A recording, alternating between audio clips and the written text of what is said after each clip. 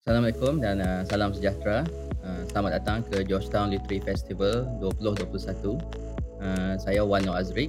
Bersama saya dan sesi perbualan kali ini ialah sahabat baik saya, saudara Eka Kurniawan. Halo Eka. Halo Azrik, apa kabar? Ya, baik. Terima kasih.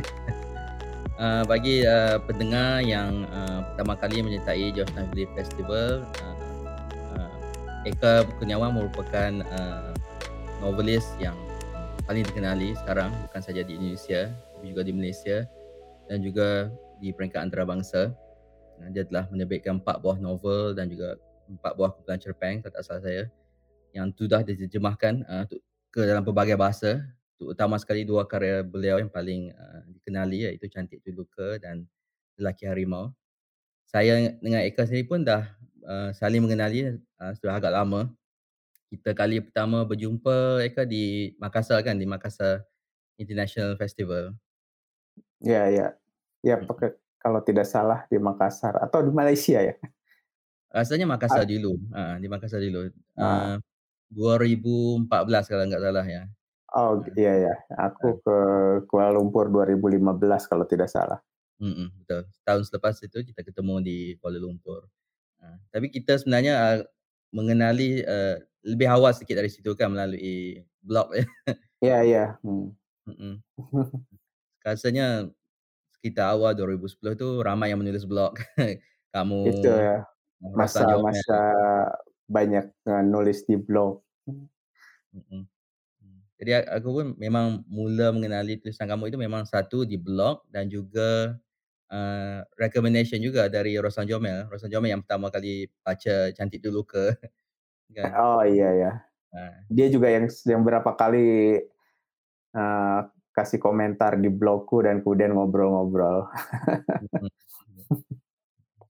Eee, Cantik Tu Luka yang aku pertama kali baca itu sebenarnya di perpustakaan, di sebuah perpustakaan, eee, sampul design yang lama itu, yang ada wanita yang dilukis itu. Oh iya ya, bukan bukan edisi yang Malaysia ya? Bukan, masa itu Ya, belum belum ada edisi yang Malaysia, belum belum ada. ada.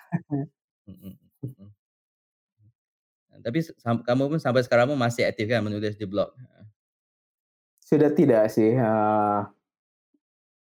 terakhir aku menulis, di blog itu tahun 2019, ya memang mau istirahat karena sudah terlalu sering hampir tiap minggu menulis di blog dan makin lama sih, makin capek ya dalam arti, ketika udah sesuatu sudah menjadi sangat rutin membaca, kemudian menulis, saya pikir saya pengen membaca tanpa harus merasa harus menulis sesuatu gitu. Jadi terutama karena tahun 2019 isi blog itu kemudian diterbitkan menjadi buku, ya udah itu semacam semacam apa ya, udah tutup, blognya dipindah ke arsip. Setelah itu ya udah cuma baca-baca aja. Oh, sudah ada buku ya? Aku nggak tahu, kumpulan esainya, ada ya? Iya, ya, kumpulan blog itu diterbitkan menjadi 2 2 buku, 2 buku, ya isinya semua dari blog itu. Tadinya sih mau dibuat satu buku aja, tapi setelah masuk ke penerbit, ternyata lebih dari 200 entry gitu, bisa mencapai 500 halaman, akhirnya dipecah jadi 2. Aku sendiri pun sekarang memang sedang menyusun, kumpulan esei yang kedua dan sebahagiannya itu datang dari blog aku itulah Ya, yang, uruskan dari tahun apa ya, 2008 rasanya. Dari macam seperti kamu juga, dulu memang sangat aktif kan, sangat aktif. Setiap minggu itu ada aja lah yang dikongsi di blog itu, review, quotations, tapi kebelakangan ini memang sudah jarang, walaupun masih tapi sudah agak jarang review apa-apa ya di blog itu kerana juga ada, di tempat lain yang harus menulis, review sebenarnya di koran, dan juga laman online. iya, aku rasa juga mungkin mungkin juga apa ya, motivasi awalnya juga sih kalau aku di blog ya, ketika aku nulis blog pertama kali, yang kemudian menjadi buku itu, 2012 kalau nggak salah. Sebelumnya tentu saja sudah menulis blog, tapi tidak terlalu rutin, hanya kalau pengen ya. Tapi sejak 2012 ada semacam, pengen latihan atau belajar, eee mereview buku sebetulnya, mereview buku tetapi dengan cara yang aku coba sedikit berbeda gitu. Artinya kadang-kadang tidak menulis kesan betul-betul dari buku itu. Kadang-kadang hanya ketika membaca satu buku, apa yang kuingat atau sebuah pemikiran, percikan pikiran yang tiba-tiba muncul, ya aku tulis. Kadang-kadang ya hanya satu kalimat dari buku itu yang apa ya, mendorongku untuk menulis sesuatu. Aku pengen juga selain itu aku pengen mencoba menulis menulis semacam apa ya, esai yang sangat ringkas gitu yang, tidak lebih dari katakanlah 600 kata. Jadi hampir semua tulisan di blog itu, pendek-pendek 600 kata, tidak ada yang lebih panjang dan ditulis dalam satu paragraf. Artinya ya benar-benar seperti apa ya, seperti, kesan ringkas ketika setelah selesai membaca buku gitu. Dan itu awalnya aku hanya mencoba pengen menulis itu sekitar, waktu itu targetnya 4 tahun, eee, aku bahkan sudah membayangkan tahun pertama akan baca buku-buku apa gitu, dari zaman kapan, tahun kedua, tetapi ternyata, eee, keterusan sampai 2019, jadi 7 tahun. 7 tahun, nah akhirnya setelah 2019 kayaknya sudah cukup, melakukan hal yang sama berulang-ulang gitu. Kalaupun mau menulis lagi mungkin, ya aku coba pengen sesuatu yang berbeda mungkin di masa depan gitu. Ya, untuk aku sendiri pun dari peringkat awal itu pun lebih kepada ingin ya satu untuk latihan menulis juga kerana aku mula menjalankan blog itu masa di universiti. Jadi pada masa Mhm, itu, kerana aku sendiri pun masuk ke dalam sastra itu agak lewat kan, bukan dari kecil membaca sastra. Ya, kerana beza dengan Ainul, isteriku dia memang dari kecil membaca novel, membaca cerpen. Aku sendiri pula membesar lebih kepada dengan komik, video ya, games, filem. Kan jadi masuk dalam sastra itu hanya di peringkat universiti. Cuma bila aku sudah mula masuk ke dalam satu bidang atau satu satu benda yang aku suka itu memang aku akan membaca dengan sangat sangat rakus gitu ya.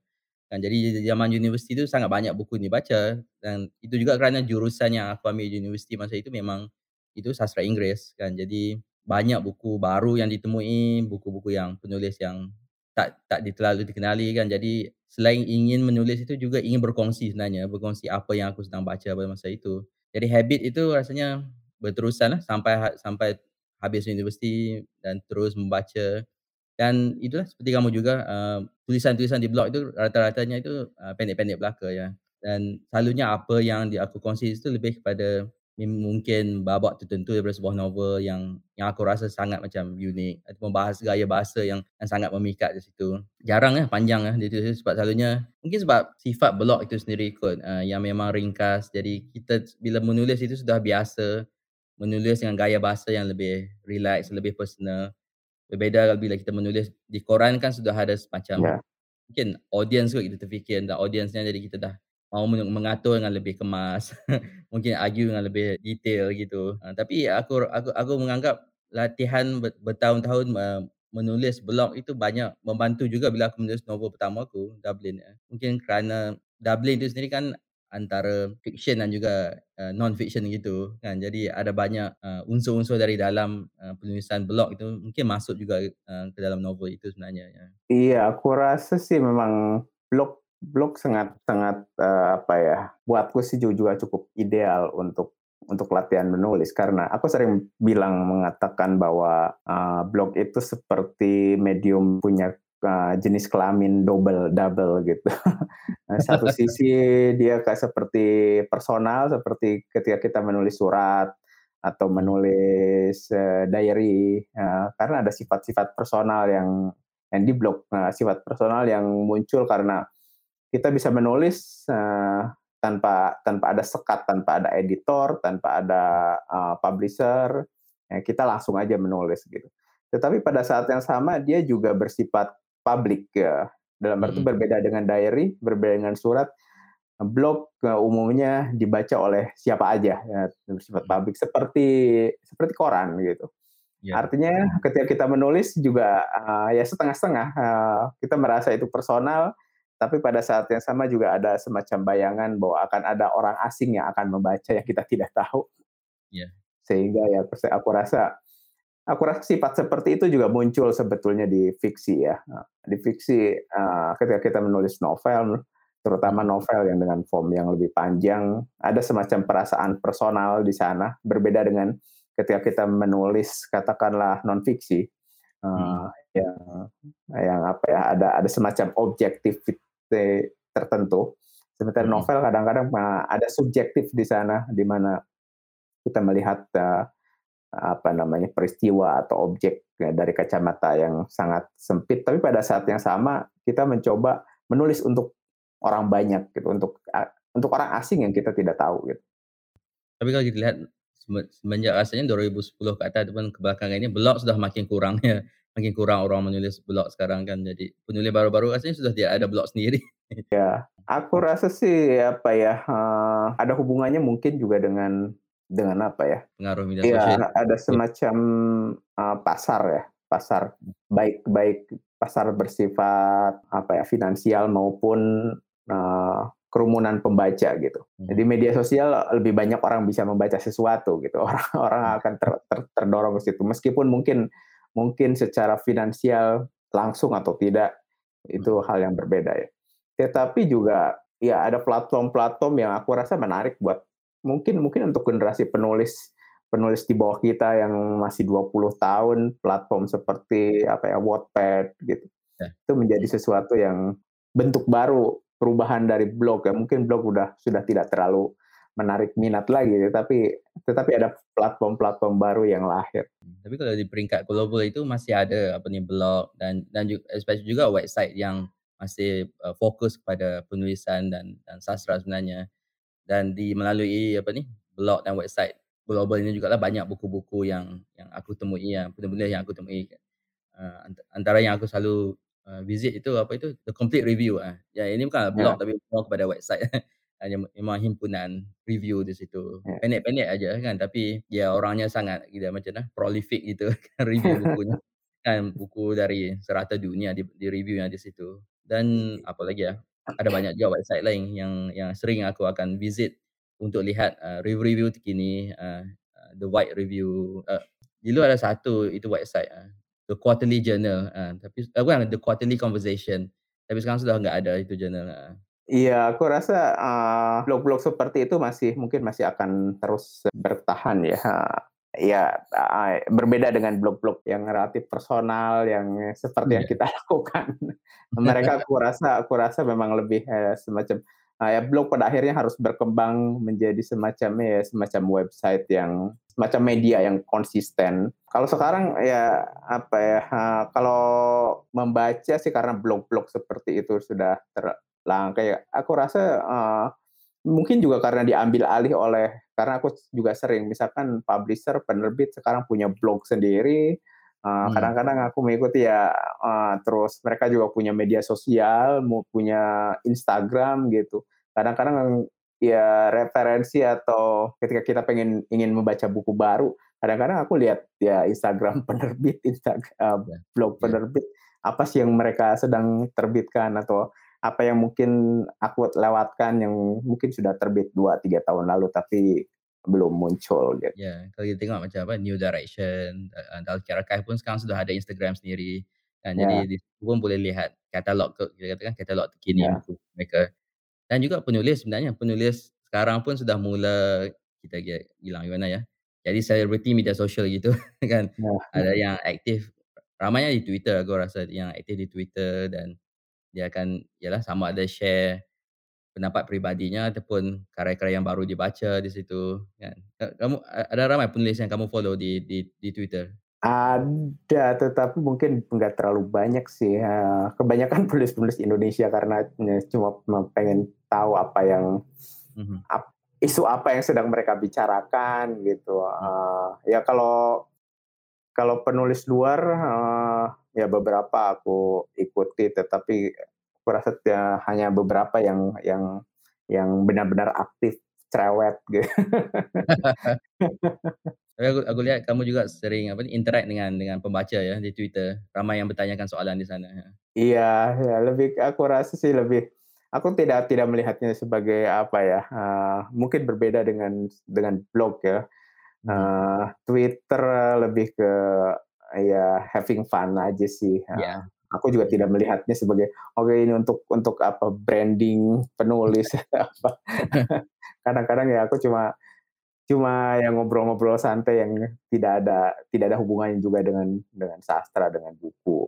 aku mungkin sebab sekarang bekerja kan sebagai seorang penyelaras media sosial, jadi ada waktunya capek juga dengan Twitter sendiri kan. Jadi ada waktunya Ya, memang aku akan deaktif, sekejap kan kerana ialah satu hari sudah bekerja di media sosial, jadi waktu aku sendiri kalau boleh aku ingin, jauh sekejap dari Twitter ataupun dari Facebook gitu. di luar Twitter dan media sosial, apa yang kamu lakukan sekarang? Lebih banyak bermain di konsol PlayStation itu. Nah, kalau nggak nonton Netflix, nak nonton movie kerana sudah bekerja di movie kan, jadi sudah pasti nggak akan nonton movie lagi kan. Jadi sama ada menonton siri di Netflix ataupun, banyak bermain video game, jadi aku sebenarnya sudah lama nggak ada sebuah konsol di rumah kan. Jadi semenjak dibelinya PlayStation, itu aku kembali revisit kembali bukan saja game yang ada sekarang, tapi juga game-game lama yang pernah aku main masa remaja dulu dan lihat bagaimana benda-benda itu ada pengaruh sebenarnya ke dalam, pembacaan dan penulisan aku sendiri. Mungkin sebab itu mungkin bila aku menulis di Kala Bulan itu aku memang memilih sebuah bentuk yang interaktif, sebuah novel yang interaktif. Kerana buku-buku yang aku baca di masa remaja itu buku adventure gitu, game book yang begitu. Di mana kita ialah menjadi petualang dan yang pembaca boleh bergerak ke sana ke sini.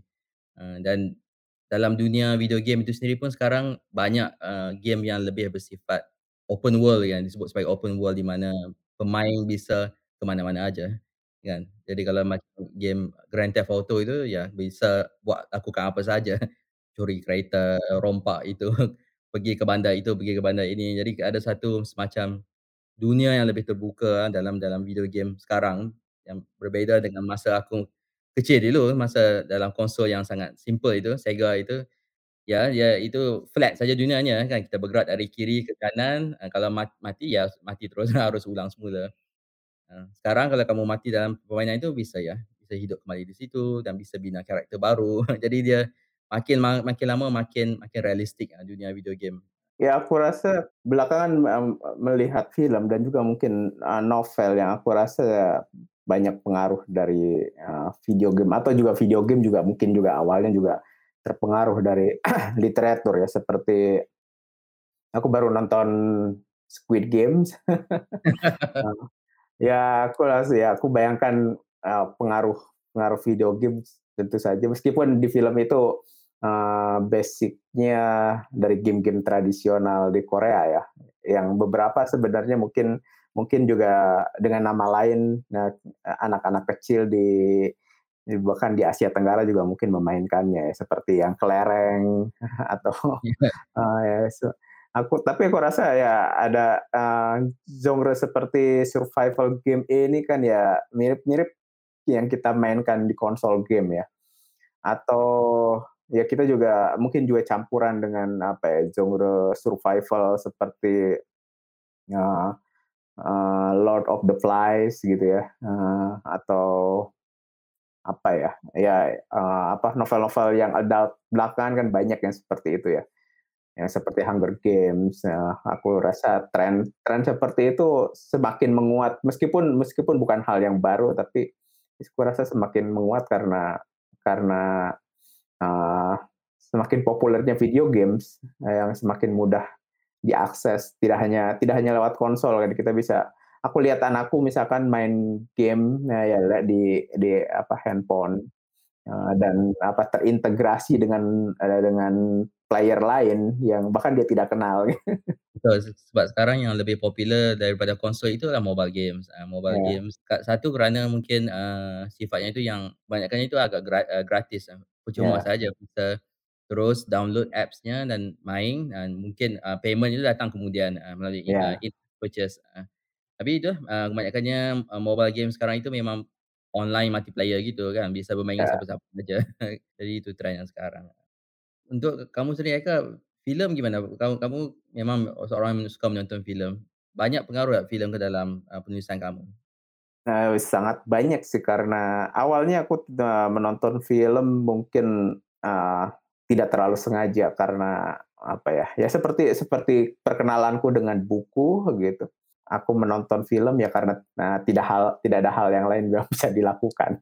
Maksudnya aku juga bukan bukan tipe yang secara aktif misalkan seperti teman-teman tetanggaku waktu kecil ya, senang dengan apa, kegiatan fisikal misalkan, ya senang tapi tidak sehebat teman-temanku misalkan bermain sepak bola atau apa namanya, bermain sepeda sepeda gunung, eee, berenang, ya aku melakukannya tetapi tidak sebagus teman-temanku dan pelarianku adalah ya membaca buku atau nonton film.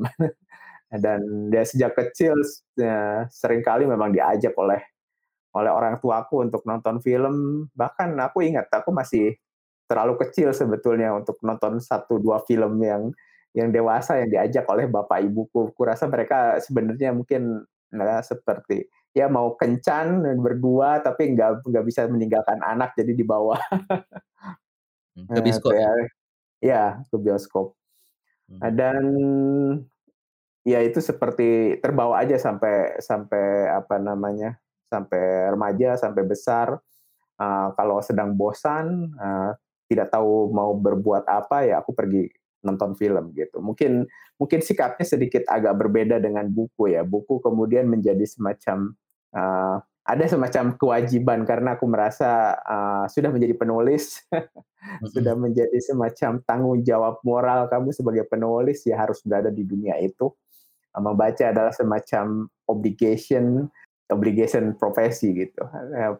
Film sedikit berbeda gitu, aku masih masih apa, meskipun, beberapa kali aktif di film, nulis skrip, pernah mhm. bekerja di TV, terus, ya sering ngobrol dengan orang film, tapi aku nonton film masih sebagian besar ya untuk bersenang-senang, untuk melihat nonton film yang benar-benar aku sukai, tidak ada yang, "Aduh film ini kayak apa namanya, kelihatannya, banyak dibicarakan orang, aku pengen tahu seperti apa." Enggak sih, apa namanya, kalau kalau di buku mungkin aku masih penasaran ya, misalkan apa ya, aku tahulah misalkan Ulysses James Joyce itu berat untuk dibaca, tetapi tetapi mencobanya gitu.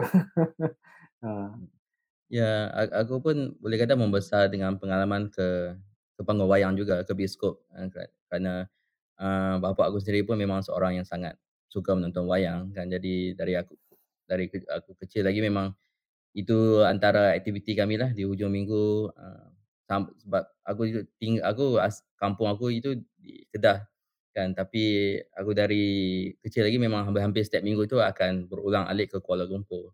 Jadi bila kami berada di Kuala Lumpur itu antara benda yang kami akan lakukan adalah pergi ke bioskoplah untuk menonton wayang. Jadi aku ingat filem kalau nggak salah filem pertama yang aku nonton di panggung wayang itu adalah Days of Thunder, itu filem Tom Cruise itu, yang racing itu, kalau kamu ingat. oh iya iya iya. Rasanya itu filem Aku pertama. tahu film itu tetapi baru nontonnya belakangan. Oh ya. Eh, Aku filem lain yang aku pernah nonton masa awal tu ya Dick Tracy, Terminator, kemudian ada banyak lagi lah filem Malaysia pun ada beberapa kan. Tapi pengalaman di panggung itu sentiasa kekal di fikiran akulah, maksudnya kan sebelum adanya apa, Cineplex sekarang itu kan panggung wayang lama itu berbeza suasananya gitu kan.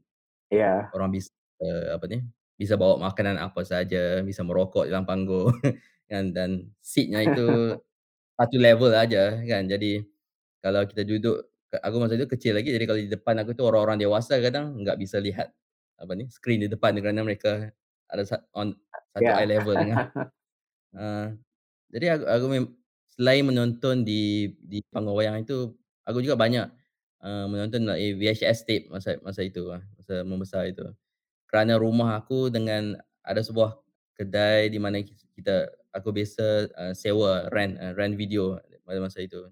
Jadi aku bisa jalan kaki dari rumah ke kedai itu dan dia akan rent lah, sewa apa-apa filem terbaru yang sedang bermain di Pawagam. Tapi yang banyak aku lebih tonton masa itu selain filem sebenarnya adalah Gusti, Oh. Kalau buku buku. ya selama pandemi. Buku sekarang yang banyak aku baca ada beberapa, ada buku lama yang aku kembali ulang baca dan juga yang aku baru terima, sebuah kumpulan esei, dari ni, Charles Simic punya kumpulan esei. Selalunya sebab mungkin aku jarang membaca puisi, jadi selalunya aku akan cari esei seorang penyair dulu, baca eseinya dan tengok apa recommendation dan apa puisi-puisi yang dia suka kan. Jadi macam Charles Simic antara penyair yang aku suka. Jadi aku akan lihat apa ni, pendapatnya ataupun, buku-buku yang dibacanya, kemudian dari situ juga akan pergi pada pengarang lain lah. Tapi selalunya begitu juga kan bila kita suka seorang pengarang itu, kita akan lihat buku-buku yang lain yang dia pernah baca kan.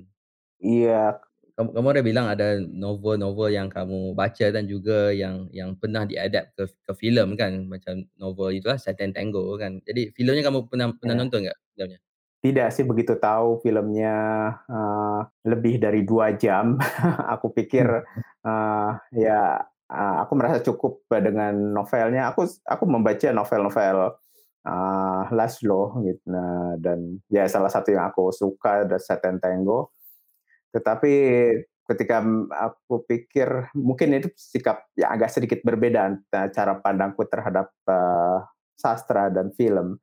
Film aku benar-benar, melihatnya murni hanya seperti eskapisme, pengen menonton, apa namanya, bersenang-senang, ya mungkin kalaupun ada curiosity itu hanya hanya minority aja 10-20% dari film yang kutonton mungkin, terdorong oleh curiosity. Berbeda dengan novel. Novel meskipun kadang-kadang aku tahu misalkan ketika apa ya, membaca Ulysses James Joyce itu, butuh waktu, butuh apa namanya, effort yang lebih lebih banyak gitu.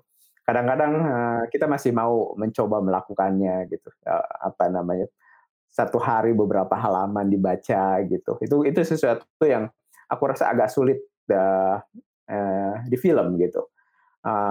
Ya mungkin aja sebenarnya dengan apa, dengan streaming sekarang, dengan platform sekarang, kita menonton film, 30 menit atau 20 menit, di-pause, tinggal besok sambung lagi. Tetapi aku rasa intensitas menonton film agak sedikit berbeda ya.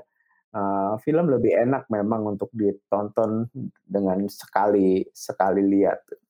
Aku rasa ya mungkin juga aku baru baru apa ya, baru membaca tentang, eee, film Dune Mmm, yang ya sebenarnya sudah pernah mau diadaptasi bertahun-tahun lalu, tetapi problematiknya, perihal durasi gitu, memang memang apa ya, aku rasa industri film sebagai industri sangat-sangat apa ya, sangat ketakutan untuk membuat film di atas 2 jam gitu. Itu, ya dan sebagai penonton, aku sendiri merasa, eee, daya tahan konsentrasi untuk menonton sebanyak 2 jam itu juga luar biasa effort-nya ya. ya aku rasa filem yang memang sangat bergantung pada world building gitu kan, kerana di mana dunia Ya, itu sangat jauh beza kan dunia fiction science ataupun fantasi itu selalu memerlukan tempoh waktu yang lebih lama berbanding sebuah filem yang tentang dunia realitas kita. Kan kalau Lord of the Rings itu pun memerlukan 3 filem, malah ya. memerlukan pula lagi The Hobbit kan untuk betul-betul membina dunia, Tolkien itu dan apa itu, Game of Thrones pula adalah siri TV, kan banyak season, dan itu pun kita masih masih belum rasa betul-betul cukup ya, masih belum cukup untuk kalau boleh kita ingin tahu lebih detail tentang rumah Lannister, tentang rumah apa ni, yang lain apa ni, Baratheon ke kan. Sebab apa yang ada dalam novel itu memang jauh lebih detail berbanding apa yang boleh dibawa oleh sama ada filem ataupun siri TV. Jadi itu juga aku rasa kenapa Dune berkali-kali selalu, belum berjaya lagilah. Tak tahu yang baru sebab belum nonton yang baru, tapi kalau yang dulu itu tidak berjaya kerana agak sukar untuk compress-kan sebuah dunia yang sangat epik dalam Frank Herbert-nya itu ke dalam 2 jam. Iya, salah satu strategi yang paling paling masuk akal mungkin ya memang dibuat seri atau dibuat seperti, Star Wars ya. Artinya ya kita harus mengikutinya sepanjang zaman. Tidak bisa dalam satu cerita intensif, kemudian selesai gitu. Tetapi sebenarnya kan kalau di apa ya, ya mungkin itu sesuatu yang berbeda antara sastra dan film. Di sastra saya rasa, membangun dunia yang baru semacam itu kan sesuatu yang sangat biasa, bahkan di literatur klasik sekalipun ya. Kalau kita baca, epik-epik, Homerus, ya itu kan world building ya, susah juga untuk, disederhanakan menjadi film seperti Troy gitu ya, itu hanya satu fragmen dari sebuah Iya, sebuah epiknya, atau kalau kita lihat Mahabharata juga sebuah world building yang ya kalau mau difilmkan seluruhnya ya susah juga gitu. untuk aku sendiri pun, sebenarnya, kebanyakan novel yang aku tulis pun sebenarnya novel yang dunianya itu bukan dunia yang betul-betul based on reality semasa kan, kebanyakannya juga bergantung pada world building. Walaupun 2 novel terawal itu berlatarkan Kuala Lumpur kan, tapi aku selalu merasakan sedikit kekanganlah untuk menulis novel dengan latar yang realitas itu kan. Jadi justru kenapa aku sangat mengagumilah pengarang macam Nosgard misalnya kan, yang bisa menulis 6 volume tentang hidupnya yang rutin itu kan. Jadi kan yang boleh bisa menceritakan dengan sangat detail rutin di rumah kan, tentang birthday party anaknya kan, tentang, pengalaman di kelas penulisan kreatif kan. Jadi kelas penulisan kreatif pun bisa jadi sebuah novel. Ya ngomong-ngomong soal soal apa namanya, novel-novel yang tebal, yang bervolume-volume seperti itu, aku baru, kemarin kemarin persis membaca satu satu tweet dari aku lupa siapa, yang pertama kali ngomong gitu, kemudian aku membaca balasannya. Dia bilang, ya kebanyakan buku-buku yang terbit di Amerika dan di Inggris itu tebal di atas 400 halaman, 400 minimal, tetapi sebenarnya buku-buku ini tidak layak untuk setebal itu gitu, ceritanya bisa lebih ringkas gitu. Dan dia menuduh bahwa, industri buku di Amerika dan di Inggris memang entah kenapa dan dia juga curiga pembacanya, ya senang dengan, terlalu senang dengan yang apa ya, terlalu aku mungkin ini istilahku sendiri, cerita narasi yang overcook yang ya udah diulur begitu panjang. Dia membandingkan dengan, ya ada satu penerjemah-penerjemah Korea yang kemudian, membandingkannya dengan, novela-novela yang umum di Jepang, di Korea, yang tipis-tipis, yang, iya cerita tidak perlu, apa namanya, bertebal-tebal, berepik-epik gitu. Ya aku tiba-tiba langsung teringat aja dengan beberapa novel-novel yang belakangan ya seperti, Simple Life gitu ya yang tebal sekali terus, aku baca, apa itu ya, yang Seven Killing yang Killing. ternyata, lebih dari 7 pembunuhan. Oh, oke. Eee, nah, ya tebal-tebal memang, tapi sebenarnya argumen itu juga tidak sah juga karena kita banyak menemukan, apa namanya, literatur novela-novela yang sangat sangat, apa ya, kanonik di Amerika maupun di Inggris seperti ya karya-karya John Steinbeck juga, aku rasa yang paling menarik justru yang pendek-pendek seperti apa ya, Of Mice and Men Masih atau ya itu kan jauh. atau kalau kita ngomong Hemingway juga aku rasa puncak dia berada di di novel dia yang paling pendek, The Old Man and the Sea. Eee, Aku tapi malah di heeh, malah di Indonesia pun aku rasa novel Pramoedya yang aku paling suka itu Bukan Bahasa Malam, yang paling nipis itu. tapi juga sekaligus jangan-jangan memang memang apa ya, tuduhan ini benar juga bahwa ya sebenarnya kita tidak perlu juga untuk bercerita terlalu panjang bertele-tele ya, apa namanya, kenyataannya kita bisa menulis pendek, di bawah 200 halaman dan apa ya, dan ya berhasil dan terutama mungkin sebenarnya kritiknya adalah, ya kita tidak membuang-buang waktu pembaca gitu.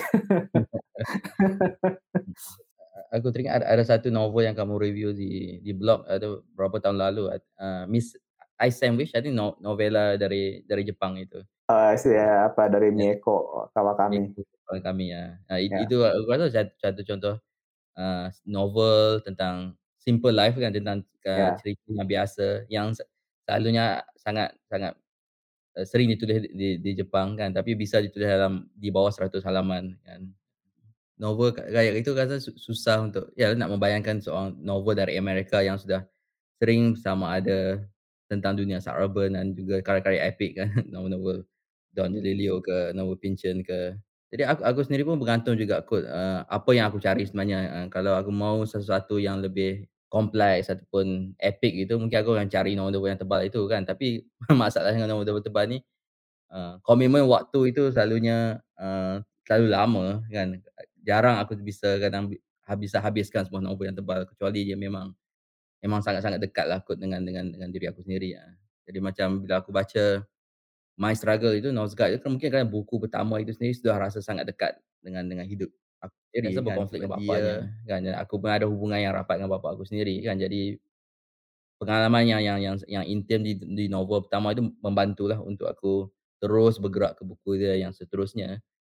Dan mungkin juga ada satu bahagian juga dari diri aku yang ini bahagian daripada seorang pengarang lah, ingin melihat sejauh mana dia boleh boleh pergi sebenarnya untuk tulis novel tentang diri dia sendiri itu kan. Ya, kerana aku sendiri enggak mungkin, akan menulis sesuatu yang terlalu personal gitu kan. Apatah lagi yang memang menggunakan, nama dan watak-watak yang memang dari kehidupan aku sendiri kan. Tapi dia dia bisa lakukan itu dalam dalam 6 volume itu. Dan itu juga aku rasa sekarang, trend juga kan kalau melihat di barat sekarang itu sebut sebagai apa, auto fiction itu. Di mana menulis berdasarkan pengalaman sendiri, dan menggunakan, pengalaman sendiri itu sebagai apa ni, plot cerita gitu ya. Ya, aku sendiri sih juga, tidak tahu apakah, ingin melakukan hal seperti itu atau tidak. Eee, tetapi ya, apa ya, ya itu aku rasa itu sesuatu yang, sebenarnya sebenarnya bukan mungkin juga bukan tren baru ya. Kalau kita membaca atau Hmm. menengok, Ya, Tales of Genji itu kan juga sama kan, pengalaman personal, pengalaman, apa namanya, dia dituliskan dan ya kalau ya. mungkin kalau diterbitkan sekarang itu bisa bervolume-volume ya. Kalau diterbitkan dalam satu buku pun lebih dari 1.000 halaman gitu. Dan ya mungkin di masa itu aku tidak belum bisa membayangkan di Jepang di masa ketika Tales of Genji keluar, responnya seperti apa, karena mungkin juga, apa ya, distribusi karya juga tidak tidak semasif zaman sekarang. Mungkin mungkin hanya hanya kalangan elit tertentu ya, kalangan elit tertentu yang membaca. Mungkin sebenarnya yang membaca adalah orang-orang yang ditulis di buku itu sendiri gitu. Semacam Ya, ya, inside joke itu di possible antara ya. mereka gitu. Sekarang kalau kamu lihat balik pembacaan kamu sekarang dengan pembacaan mungkin di zaman universiti, ada beza banyak tak kamu rasa? Apa yang kamu baca dulu dengan sekarang? Iya agak sedikit, berbeda ya ketika di university kan, apa ya, akses bacaanku lebih ke perpustakaan, kampus dan umumnya mereka koleksinya cukup lengkap untuk, novel-novel canon ya, untuk novel-novel, terutama western canon. Sehingga apa namanya, ketika masa kuliah di kampus, aku lebih banyak canon-canon western yang sebenarnya ya harusnya sangat familiar gitu.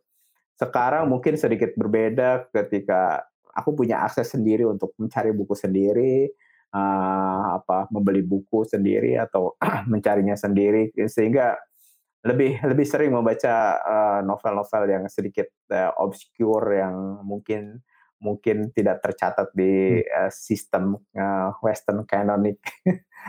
Termasuk termasuk mungkin juga aku memberi ruang misalkan untuk membaca novel-novel dari Asia gitu yang kalau kita melihat, 100 novel yang harus dibaca ya kemungkinan kita melihat bahwa hanya ada, eee, ya, 2 atau 3 novel dari Asia sebetulnya yang kadang-kadang, aku merasa, apa namanya, aku kadang-kadang bilang, "Ya ini yang ya. menyusunnya kurang referensi sama sekali," gitu. Dia hanya membaca, apa yang dihasilkan dari, literatur western gitu. Iya, aku kadang-kadang ingin melakukan semacam buat ejekan aja sih 100 novel dunia yang perlu kita baca dan isinya 100-100-nya penulis-penulis Kan, Asia aja.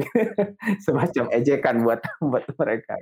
Tapi ya mungkin mungkin mungkin, kapan-kapan lah melakukannya. Tapi ya salah satu yang, sekarang ingin dan sedang kulakukan yaitu membaca membaca hal-hal yang agak penulis-penulis yang obskur yang bahkan misalkan penulis-penulis western juga yang apa namanya, yang selama beberapa waktu tidak apa namanya, tidak terlihat, tidak muncul kembali gitu. Seperti, belum tahun tahun 2 tahun lalu misalkan aku membaca, apa, Anatole France, yang apa namanya, novelnya Penguin Island itu, ya sebetulnya mungkin di abad 19 dia cukup populer di Prancis, tapi kemudian orang hampir melupakannya gitu, dan aku membaca dan kemudian apa namanya, bersama beberapa temanku kami membawanya ke Indonesia, menerjemahkannya dan menerbitkannya di sini dan ya buatku itu hal yang menarik gitu untuk melihat melihat kesusastraan secara lebih lebih balance gitu, untuk tidak tidak terlalu terpaku pada, ya salah satu kritik kami di sini adalah bahwa ya kita terlalu terlalu didominasi oleh oleh apa ya, ya industri buku di Amerika dan di UK gitu. Bahkan bahkan, kita membaca membaca sesama Asia pun gitu, artinya, saya membaca novel dari Jepang atau novel dari apa namanya, Korea atau yang sekarang ini, relatif mengglobal gitu. Secara umum kan juga datang dulu dari Amerika atau datang dulu dari UK gitu, lewat terjemahan bahasa Inggris gitu.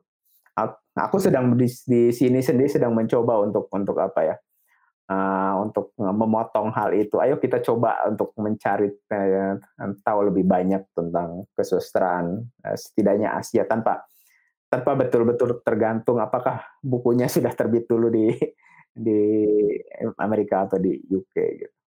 Mhm. Ya, aku rasa selepas zaman universiti baru aku mula explore buku-buku yang ya yang di luar canon, kita katakan di luar canon, karya yang di luar canon, malah karya yang dari Eropah ataupun dari Amerika yang kebanyakannya diterjemahkan dan diterbitkan oleh penerbit-penerbit kecil lah, penerbit yang kurang dikenali kalau nak banding dengan Penguin. Jadi dari penerbit-penerbit ini juga aku temui penulis-penulis dari abad ke-19 atau abad ke-20 yang agak eksentrik, unik kan, tapi tidak kurang dikenali, kurang dikenali.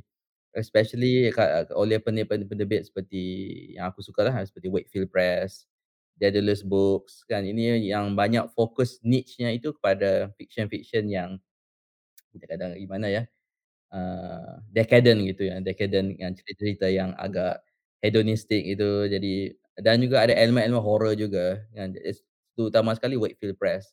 Jadi banyak pengarang yang baru-baru aku baca itu datang dari Wakefield Press. Jadi yang antara aku suka itu John Ray, John Ferry, ini penulis Perancis, dari awal abad ke-20 dan abad ke-19.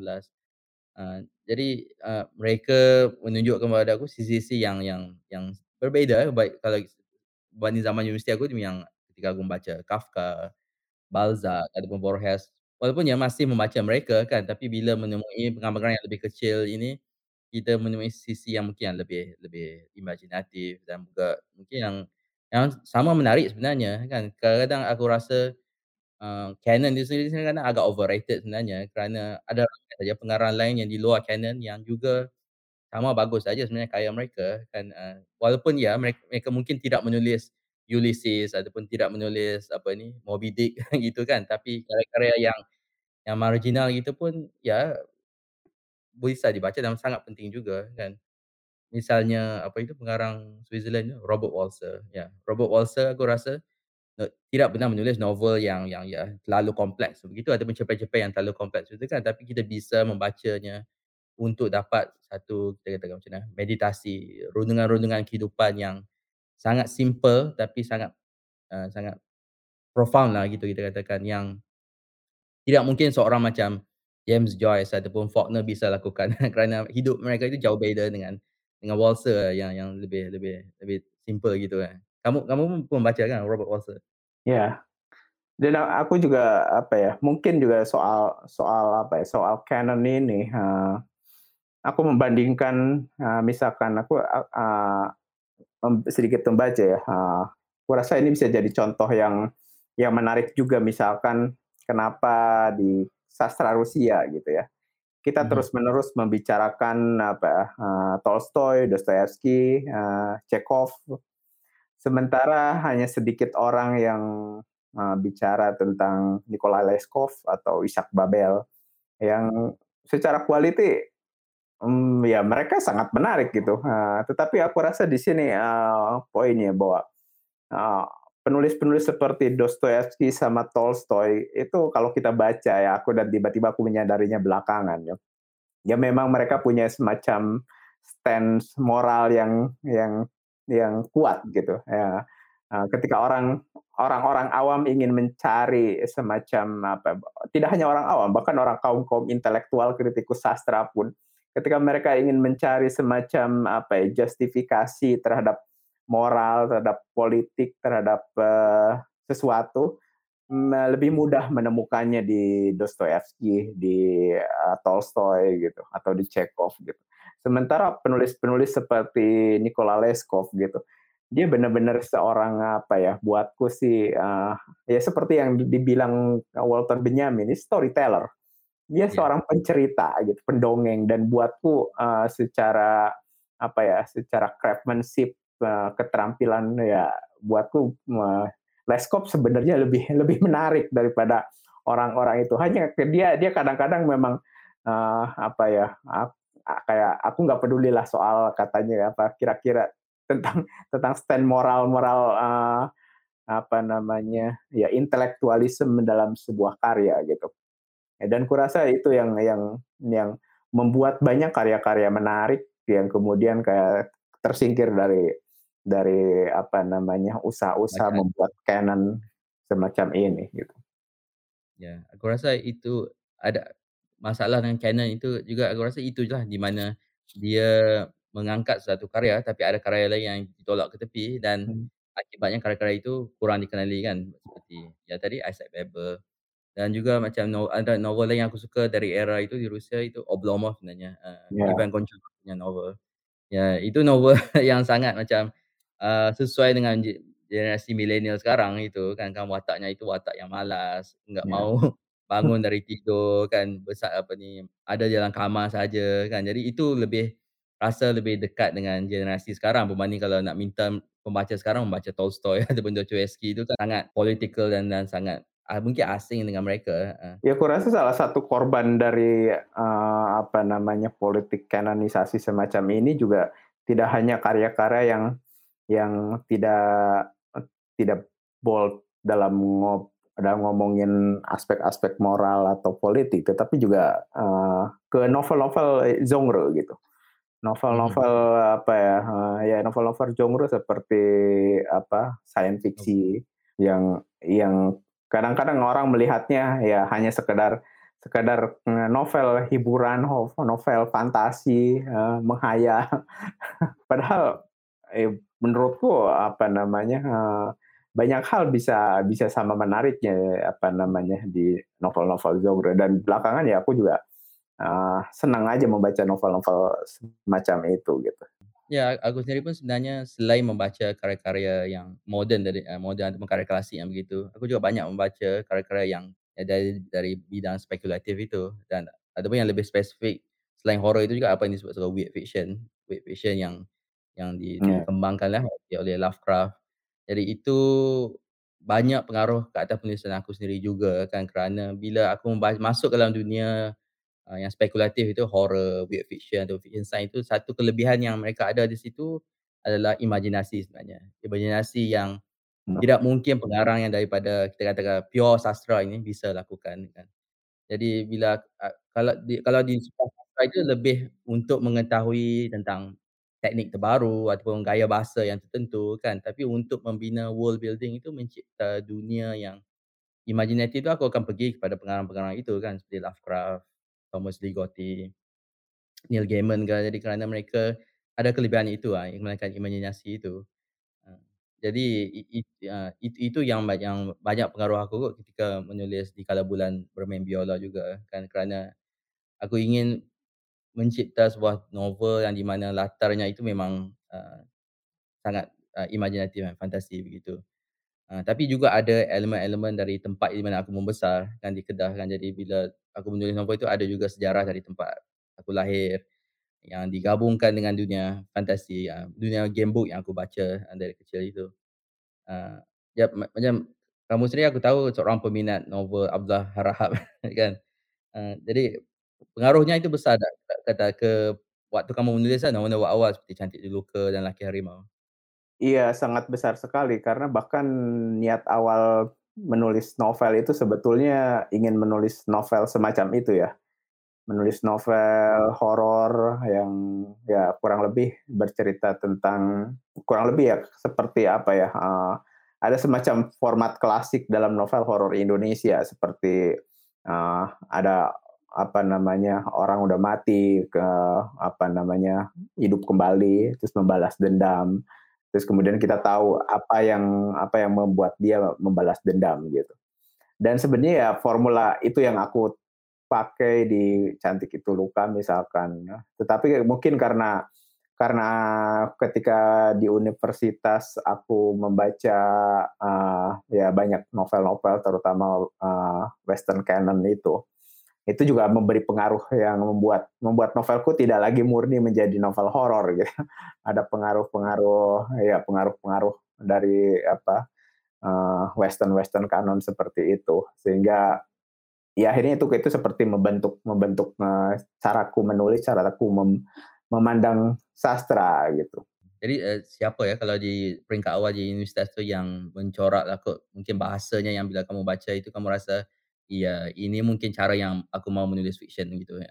Aku rasa kalau waktu itu mungkin tidak terlalu menyadarinya gitu, tapi ada beberapa penulis yang kemudian aku ingat, seperti, Toni Morrison gitu. Karena kalau kita baca baca, Beloved-nya Toni Morrison itu kan juga ngomongin ada ada hantu di situ ya. Nah, ya, yang berbeda ya hantu di novel itu, anaknya si, tokoh utama.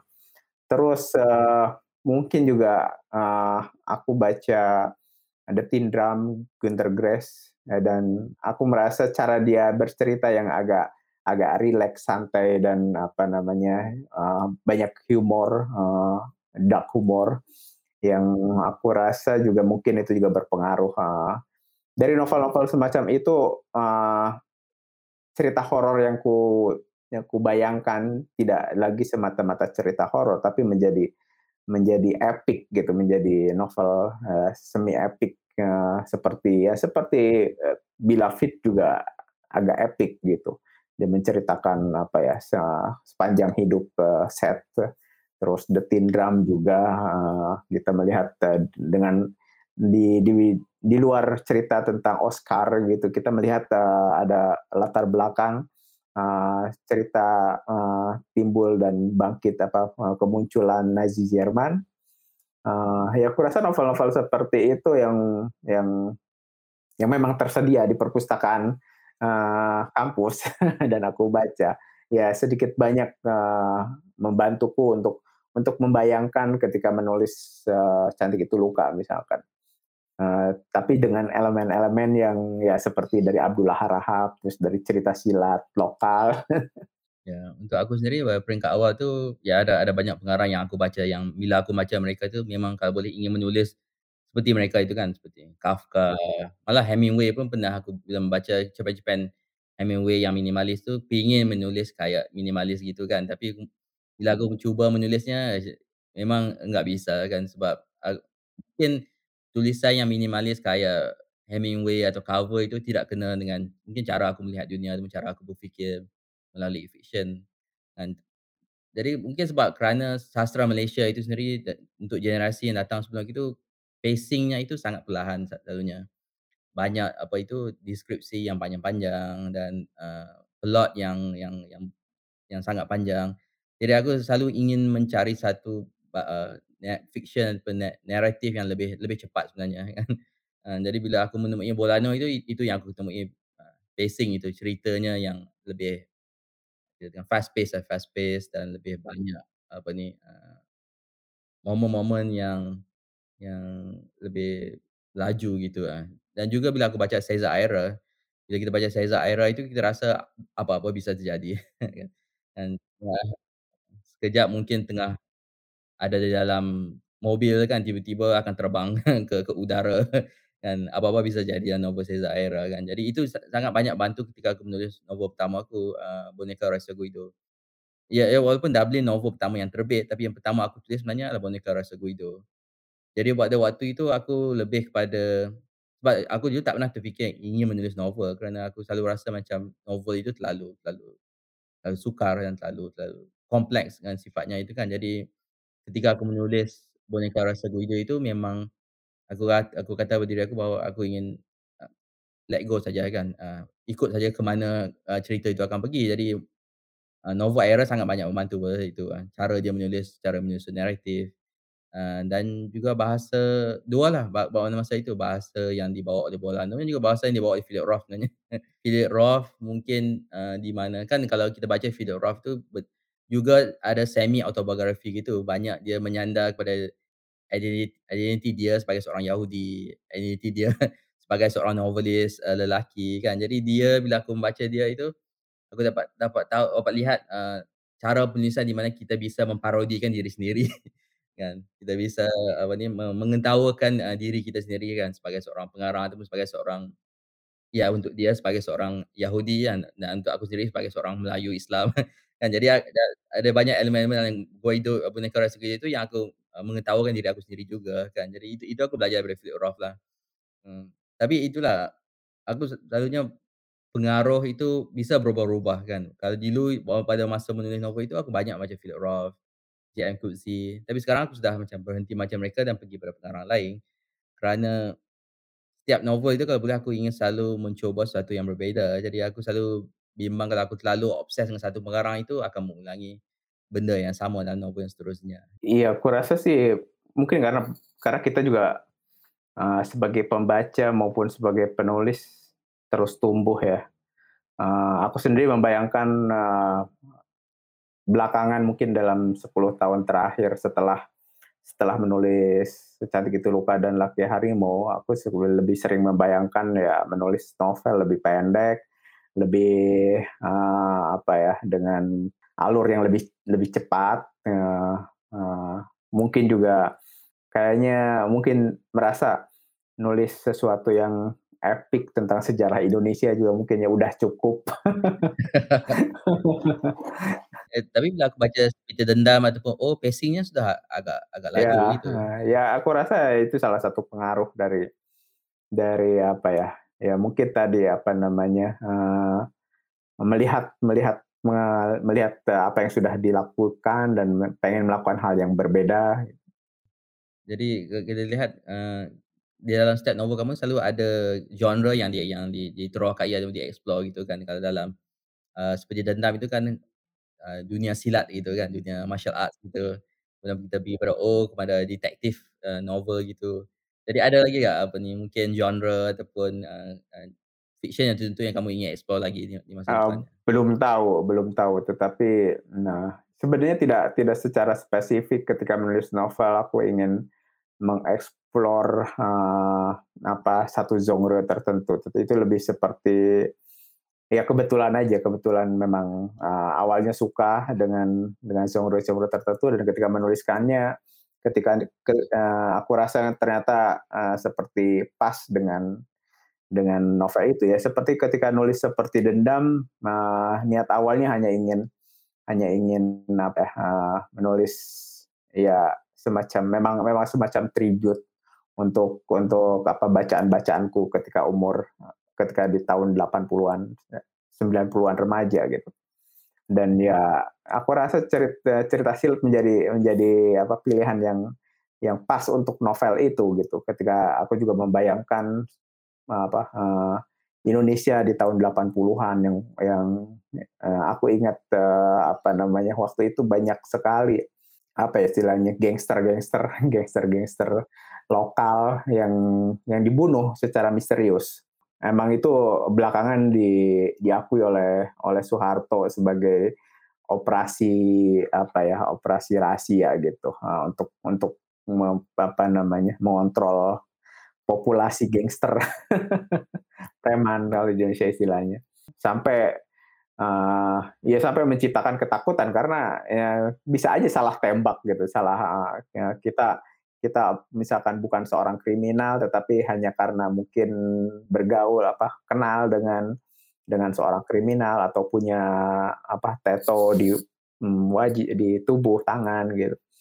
Ya itu bisa aja menjadi semacam sasaran gitu yang ya tahun 83, 84 itu menjadi kasus yang sangat mencekam, dan ya buatku itu seperti menggambarkan Indonesia dengan berbeda dengan Cantik Itu Luka, yang aku melihatnya dengan teleskop yang besar sekali gitu, yang seperti Dedam aku seperti melihatnya lewat, mikroskop kecil dan ya tetapi itu memperlihatkan watak politik Indonesia zaman itu gitu.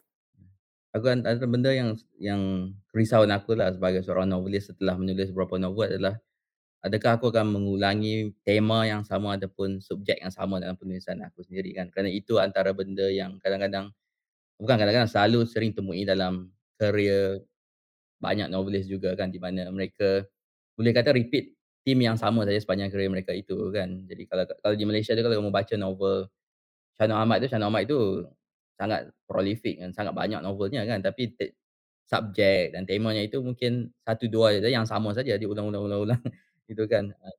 Tapi dia maintain gaya bahasanya, dia maintain, dia ubah-ubah sikit-sikit saja ceritanya kan.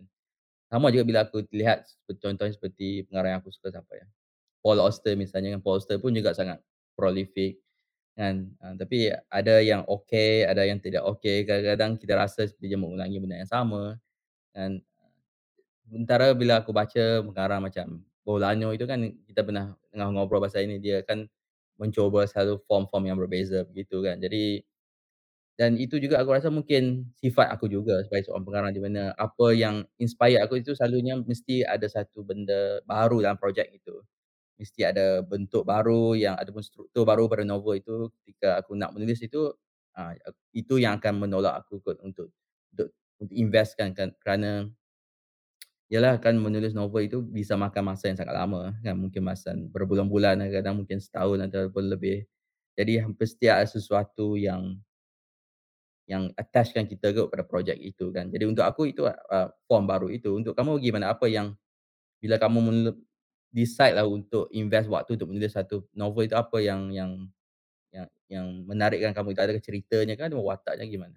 Iya, dua-duanya, tapi terutama biasanya dorongan terhadap satu peristiwa sih, peristiwa artinya cerita cerita sesuatu cerita yang baru yang berbeda dari yang sudah kutulis. Kadang-kadang mungkin mungkin objek atau subjeknya sama gitu, tapi, aku harus berpikir dalam bentuk, cerita yang sangat sangat berbeda gitu. Mungkin secara form, tidak se-ekstrim, sangat, ekstrim berbeda-beda seperti Bolaño gitu ya.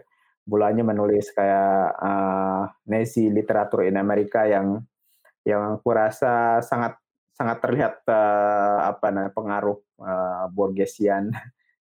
Kita bisa membayangkan mirip seperti itu kan seperti ensiklopedi macam fantastik, eee Fantastic Creatures, Bukan yang Borges itu, yang makhluk-makhluk fantastis Oh, oke. atau Invisible Cities-nya Italo Calvino, itu kan juga semacam ensiklopedia. Ini dia bercerita tentang literatur Nazi di Amerika gitu. Tetapi kemudian dia tiba-tiba menulis seperti 2666 itu, sesuatu yang tiba-tiba berbeda gitu. Menjadi semacam aku membayangkan itu seperti seperti, eee eee, tidak sekedar cerita epik gitu, tetapi bahkan seperti, eee, kitab suci kanon yang ada 5 buku yang digabung menjadi satu. Itu kalau kita baca lagi, novel-novel pendeknya juga berbeda satu sama lain. Dia sangat-sangat eksploratif dengan form, Terutama dia juga kan selain menulis novel, dia juga penulis puisi, tentu saja itu sudah genre yang sudah berbeda sama sekali gitu. Aku juga jarang dengar kamu, bicara tentang puisi kan, jadi kamu masih baca puisi nggak sekarang? Eee, Jarang sih. Ya masih tetapi jarang. Jarang. Kebanyakan, baca penulis penyair lokal. Tapi pernah menulis nggak dulu, pernah coba menulis puisi kah dulu? A long time ago, eee, mungkin masa remaja. Aku pernah sebenarnya pada peringkat awal itu aku pernah cuba menulis puisi kan, karena ya masa itu belum tahu mau tulis fiction atau puisi, jadi coba aja menulis puisi. Coba beberapa beberapa kali tapi, terus give up gitu ya. Dan, tapi aku masih terus-menerus membaca puisi, terutama sekali puisi Indonesia. Aku lebih banyak baca dari Indonesia banyak membaca puisi. Karena bentuk Eh, bahasa mungkin untuk saja ada waktunya ingin kita kata mengasah bahasa kot, mungkin melihat cara-cara baru pengucapan, metafora baru. Di Malaysia pun sekarang banyak puisi yang okey, tapi, di Indonesia sentiasa berterusan ada puisi-puisi yang menarik dan unik gitu, heeh. iya Dan sekarang kita lihat Indonesia pun sudah makin banyak karya yang diterjemahkan keluar, kan selain karya kamu, karya Intan kan, karya Norman, dan yang agak baru kayak Budi Dharma kan, Orang-Orang Belum Inten. iya, heeh. Iya, kalau puisi aku lebih banyak baca penulis penyair Indonesia, mungkin juga karena penyair-penyair luar tidak terlalu, nah, aksesibel dalam arti aku merasa puisi lebih enak untuk dibaca di bahasa aslinya gitu, ketika aku membaca terjemahan, ya karena aku membayangkan puisi, ada semacam kekuatan bahasa di sana yang tidak terlalu terakomodir dalam terjemahan gitu. Meskipun ya kadang-kadang masih membaca terjemahan, 1, 2, tetapi ya mungkin sama seperti kamu gitu, aku membaca puisi untuk menikmati bahasa mereka gitu. Satu lagi yang aku tahu kamu juga student filosofi, filsafat gitu, jadi kamu pasti sudah banyak membaca filsafat dari dulu hingga sekarang kan? Mungkin lebih banyak sekarang sebetulnya. Dulu mungkin baca lebih ke karena belajar terpaksa dan kadang-kadang juga tidak tidak terlalu intens dalam arti karena ya karena sekolah ya, karena kuliah. Ada begitu banyak materi yang harus diserap misalkan dalam satu semester ya kebanyakan lebih ke textbook, ke ensiklopedi. Kadang-kadang aku membaca, pengen hanya supaya bisa membaca dan mengerti cepat, aku membaca ensiklopedi ya kayak filosofi, Encyclopedia of Philosophy gitu. Itu lebih lebih cepat dan lebih mudah gitu. Tetapi belakangan,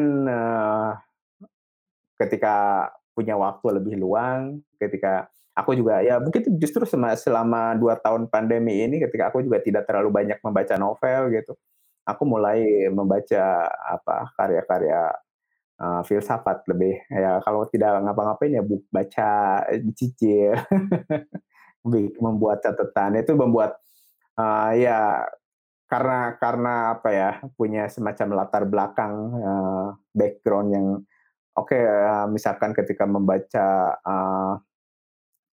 buku tentang etika Immanuel Kant, aku sudah sedikit punya gambaran buku ini tentang apa gitu. Ya ketika membaca tidak terlalu tidak terlalu repot ya sudah sedikit agak mengerti, tapi juga memberi semacam insight baru.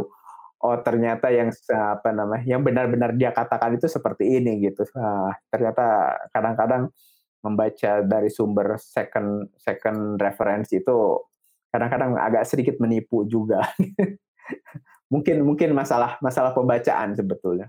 Aku mula membaca filsafat agak lewat kerana mungkin kerana masa di umur 20-an itu masih banyak ide ataupun pandangan-pandangan ahli filsafat tu yang rasa agak asing dengan ialah kan banyakkannya itu filosofer dari barat kan, jadi pandangan mereka itu rasa agak asing dan agak sukar untuk aku pada masa itu kan. Tapi sekarang bila aku cuba membaca filsafat, rasa lebih mudah mungkin sebab mungkin sudah usia dan mungkin sudah pengalaman hidup yang sudah makin bertambah. Jadi lebih mudah untuk masuk ke dalam karya Nietzsche kan, dan yang lebih banyak aku baca mungkin Heidegger.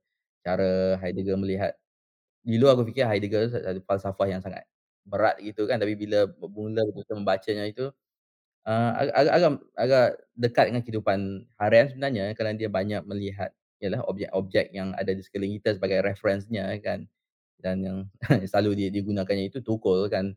Kewujudan itu kita benar-benar tahu apabila tukul itu sudah rosak, itu baru, kita menyedari bahwa ia satu objek yang mandiri begitu.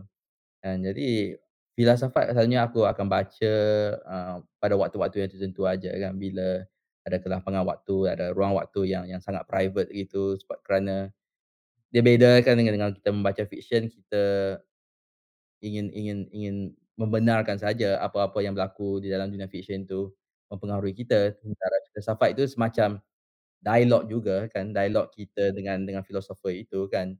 Sama ada kita mau argue ataupun mau menerima pendapatnya gitu. Tapi itu sekarang aku lebih selesa membaca filsafat sekarang.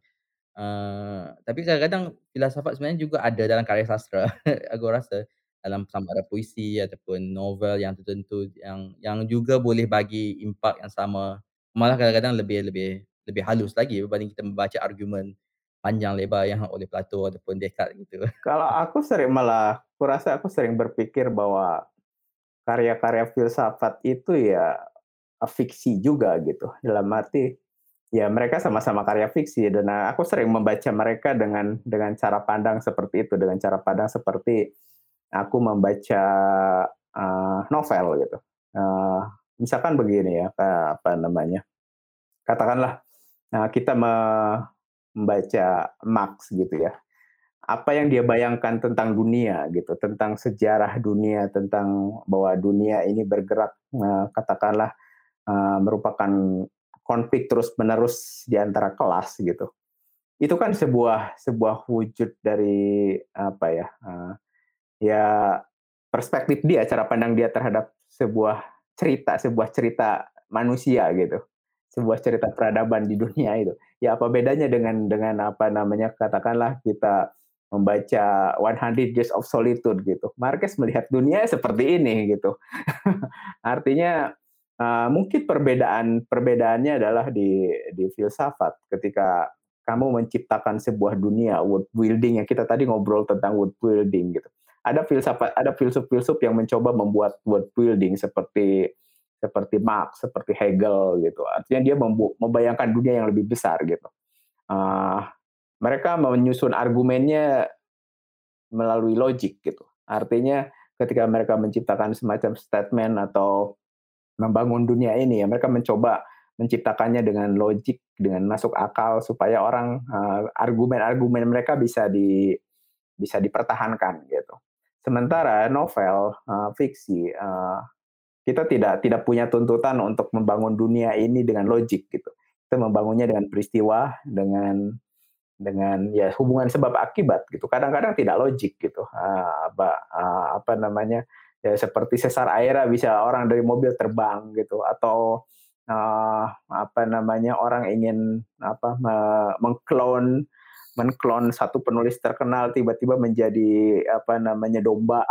Bagi, the literary Ya, content, dia dia tidak bagi tidak mencoba logik ya. Nah, novel novel tidak mencoba logik, meskipun ya ada novel-novel yang berusaha untuk logik. Dia dia lebih dibangun oleh peristiwa satu ke peristiwa lain. Hanya itu menurutku perbedaannya gitu. Di filsafat, ya kamu membangun sebuah dunia dari satu argumen ke argumen yang lain disusun. Kadang-kadang ya ada filsuf-filsuf yang juga tidak mencoba membangun dunia yang luas gitu ya. Kalau kita ngomong misalkan seperti Descartes, dia hanya mencoba melihat dunia dari perspektif kecil ya, metode gitu. Bagaimana sih kita berpikir gitu. Atau filsuf-filsuf yang lebih lebih apa ya, lebih kontemporer, aku rasa mereka juga sudah lelah untuk membangun dunia yang luas gitu. Seperti apa namanya, filsuf-filsuf, Frankfurt, yang ya udah Kak, ayo kita ngobrol tentang apa, pop culture kayak gitu. Aku ya aku rasa setelah setelah project Marxism, mungkin para filsuf juga udah sangat lelah untuk world building gitu. Sekarang para para novelis yang sedang tergila-gila. ya kan ketika abad ke-20 itu kan ahli filosofer di Eropah, di Perancis terutama sekali kan mula beralih kepada linguistik kan, Foucault, Derrida itu dia sudah enggak terlalu ingin mencari apa itu metafizik satu kebenaran yang universal itu kan. Jadi mereka terus pergi kepada hal-hal yang lebih bersifat historical kan, fokus kepada wacananya, Derrida kepada teks kan, apa ni, hidden, identity dalam teks gitu. Dan yang sekarang kerana zaman itu terlalu fokus hanya pada linguistik bahasa, sekarang mula mereka beralih kepada, kita harus tidak boleh mengabaikan realitas kan, harus pergi kepada objek. Jadi ada sekarang filosofi yang aku juga suka yang disebut oleh object oriented ontology oleh itu Graham Harman, Bruno Latour. Mereka kata mahu mengembalikan realitas ke dalam filsafat gitu. Tapi bila kita melihat bercakap tentang argument dalam, filsafat dan juga argument dalam novel, aku rasa yang antara yang beza paling besar di mana filsafat kan itu sangat philosopher centric kan, argument philosopher itu. Sementara dalam novel, seorang novelis tidak mahu diri dia ada di situ, dia mahu dunia yang dicipta itu yang argue untuk dirinya. Kan bila kita baca sama ada Dostoevsky kan, itu sangat ada banyak argument-argument di antara wataknya itu kan. Dan dia tidak kita kan favor pada mana-mana satu kan. Misalnya kalau aku membaca apa itu, Karamazov Brothers tu kan, kan ada watak abang itu yang sangat Kristian, watak bapa itu yang agak gila dan psikotik itu, dan seorang lagi saudara dia yang jadi pembunuh itu. Jadi kita dibawa melihat mereka pergelaran mereka itu kan dari sudut pandang yang berbeza-beza itu. Dan itu selalunya yang ialah novel tradisional itu yang cuba mengutamakan watak itu kan, argumen dari segi pembinaan watak, Yang aku rasa sekarang sudah tidak mahu lagi terlalu menurut sistem yang terlalu logikal ataupun sistematik begitu. Yang macam kamu bilang tadi itulah novel Cesar Aira ataupun Bolano yang ya bebas saja sekarang. Ya mungkin mungkin malah, ya kurasa sejak sejak apa namanya, filsafat mulai apa namanya, memperhatikan bahasa secara kadang-kadang aku merasa terlalu berlebihan, sehingga pengaruhnya terhadap terhadap sastra itu, besar sekali gitu. Aku rasa dimulai dari Wittgenstein ketika iya, dia mulai, eee, apa ya, kita harus berpikir, filsafat harus memikirkan tool-nya adalah bahasa gitu. Kita tidak hanya bisa memikirkan tentang metafisika, benda-benda dan segala hal tanpa bersifat kritis terhadap bahasa yang dipergunakan gitu. Mungkin awalnya kurasa, apa ya, ya betul, artinya perangkat itu harus dikritisi, tapi mungkin yang dia tidak sadari dan kemudian mengefek ke mana terutama aku rasa efek yang sangat besar terjadi di kesusastraan, karena kesusastraan mempergunakan tool yang sama dengan filsafat, bahasa gitu. Dan kita mulai keranjingan untuk mempertanyakan bahasa itu sendiri juga gitu. Tidak hanya para filsuf, kurasa dalam apa abad ke-20 dan ke sini, eee, ya menjadi objek filsafat dan para para penulis, eee banyak yang mulai mulai terutama kritikus ya mulai mulai menjadi semacam apa ya, berfilsafat juga gitu. Kamu kamu itu di universitas itu belajar filsafat, jadi masa itu pernah terfikir akan jadi seorang filosofer enggak? Tidak sih, aku masih tidak membayangkan menjadi filosofer seperti ya filsuf klasik, yang kami pelajari di sekolah gitu. Karena, pertama aku ngerasa, itu sesuatu yang aneh gitu. Maksudnya, kamu menjadi semacam apa ya, Socrates, Plato gitu. Apa fungsinya di masyarakat modern gitu. Tetapi, apa namanya, ya bahwa apa namanya, kita perlu berpikir secara filosofis, ya aku ngebayangin ya. Artinya, eee, ya kita perlu berpikir secara filosofis meskipun tanpa harus apa namanya, menempelkan, identiti sebagai, filosofer gitu. Kalau aku sendiri pun dululah kalau aku sebelum aku menjadi penulis aku terbayang ingin bekerja satu yang lebih adventure hidup aku sebenarnya, mau mungkin jadi kelasi ke ataupun jadi apa ni, seorang, tentera ke kan, jadi selalu membayangkan mau menempuh hidup yang lebih epic gitu kan, tapi enggak mungkin kerana iyalah, memang keterbatasan diri gitu. Jadi aku teringat kalau Bolano sendiri pun dia bilang kalau dia tidak menjadi seorang pengarang, dia mungkin jadi seorang detektif gitu. Ya, eee, kamu gimana, pernah membayangkan tak kalau kamu tidak menulis, ada pekerjaan yang kamu akan ingin Mmm, lakukannya? mungkin mungkin akan menjadi pedagang saja. Pedagang. Keluargaku, orang tuaku dan apa namanya ya, keluargaku umumnya semuanya pedagang dan apa ya, aku sering membayangkan ya kalau tidak menjadi penulis, aku punya toko souvenir dan ya udah di satu tempat bertemu orang, ngobrol, ya seperti itulah, aku pernah membayangkan gitu. Ya kadang-kadang aku apa namanya, kalau bepergian gitu ke satu tempat gitu, aku masih sering karena orang tuaku mempunyai toko semacam itu. Jadi kalau pergi misalkan ke mana gitu ya, aku mampir ke toko souvenir gitu dan selalu selalu ya senang melihat mereka, menjual begitu banyak souvenir dari mulai gantungan kunci, T-shirt, bloknot, kartu pos.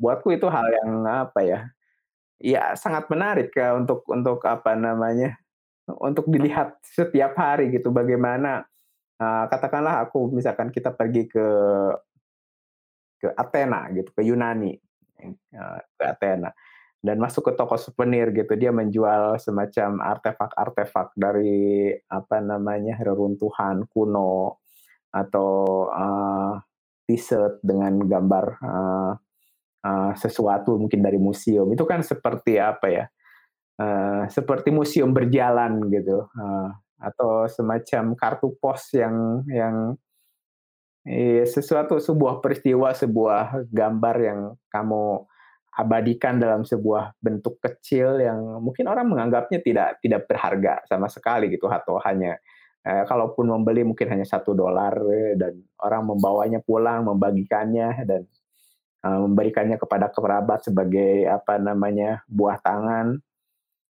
Ya buatku itu sama mungkin mungkin mungkin ada semacam ide tentang fiksi yang sama gitu, bahwa melalui satu benda gitu, kita sedang bercerita tentang sebuah tempat gitu. Untuk aku sendiri selalu rasa bila aku travel lah ke kota yang berbeza itu, selalu bila berada di kota itu selalu rasa ingin tinggal di kota itu sebenarnya, ingin merasakan pengalaman berjalan di kota itu.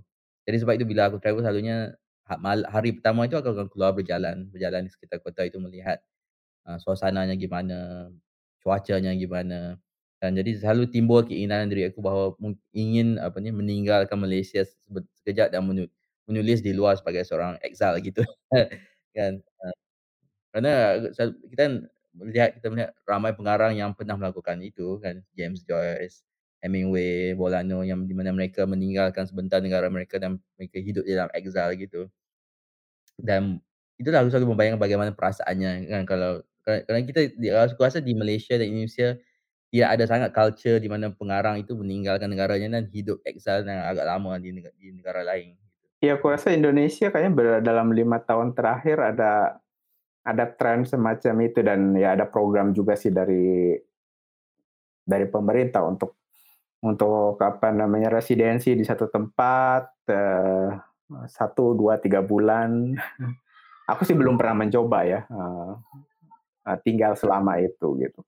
Tapi itu terlalu terlalu singkat waktunya, harus lebih lama, harus beberapa tahun kan baru bisa dibilang sebagai penulis exile gitu. Aku rasa yang melakukannya sekarang bisa dibilang seperti Intan, Intan melakukannya. Dia tinggal sampai sekarang belum pulang, dia tinggal di New York, entah saya lupa berapa tahun, sekarang tinggal di Sydney. Kamu gimana, pernah terfikir mau meninggalkan sebentar Jakarta dan pergi ke mana-mana bersama keluarga kah? Belum, belum tahu, belum kayaknya. Aku masih merasa, mungkin terlalu merepotkan karena, apa namanya, punya anak gitu. Aku mikir bagaimana harus pindah-pindah sekolah dia, bahkan bahkan pindah dari Jakarta ke kota lain di Indonesia pun, sama sekali tidak terpikirkan olehku karena harus memindahkan sekolah gitu. Mungkin kalau anak sudah besar, sudah mandiri, mungkin mungkin bisa Mhm. bisa kupikirkan. Ya, kalian berdua, kamu dan Ratih kan sama-sama pengarang kan, jadi kamu rasa akan mudah atau sukar untuk dia membesar bersama ibu bapa yang juga dua-dua orangnya pengarang gitu? Iya, ya mungkin aja sih, tapi ya belum belum kepikiran sampai sekarang. Jadi, terima kasih kepada penonton yang dari mula mengikuti perbualan perbualan saya dengan Eka Kurniawan. Mungkin ada banyak lagi yang mungkin saya tak sempat nak berbual dengan Eka kan, kalau tentang dunia sastra, tentang dunia penulisan ni memang macam-macam benda boleh cerita kan. Jadi, mungkin kita orang akan boleh berjumpa lagi, berbual lagi masa depan. Jadi, terima kasih pada semua yang mengikuti Georgetown Literary Festival ini. Nantikan program seterusnya di laman web Georgetown Literary Festival. Terima kasih Eka kerana sama sertai juga. Terima kasih Azrik dan terima kasih kepada festival.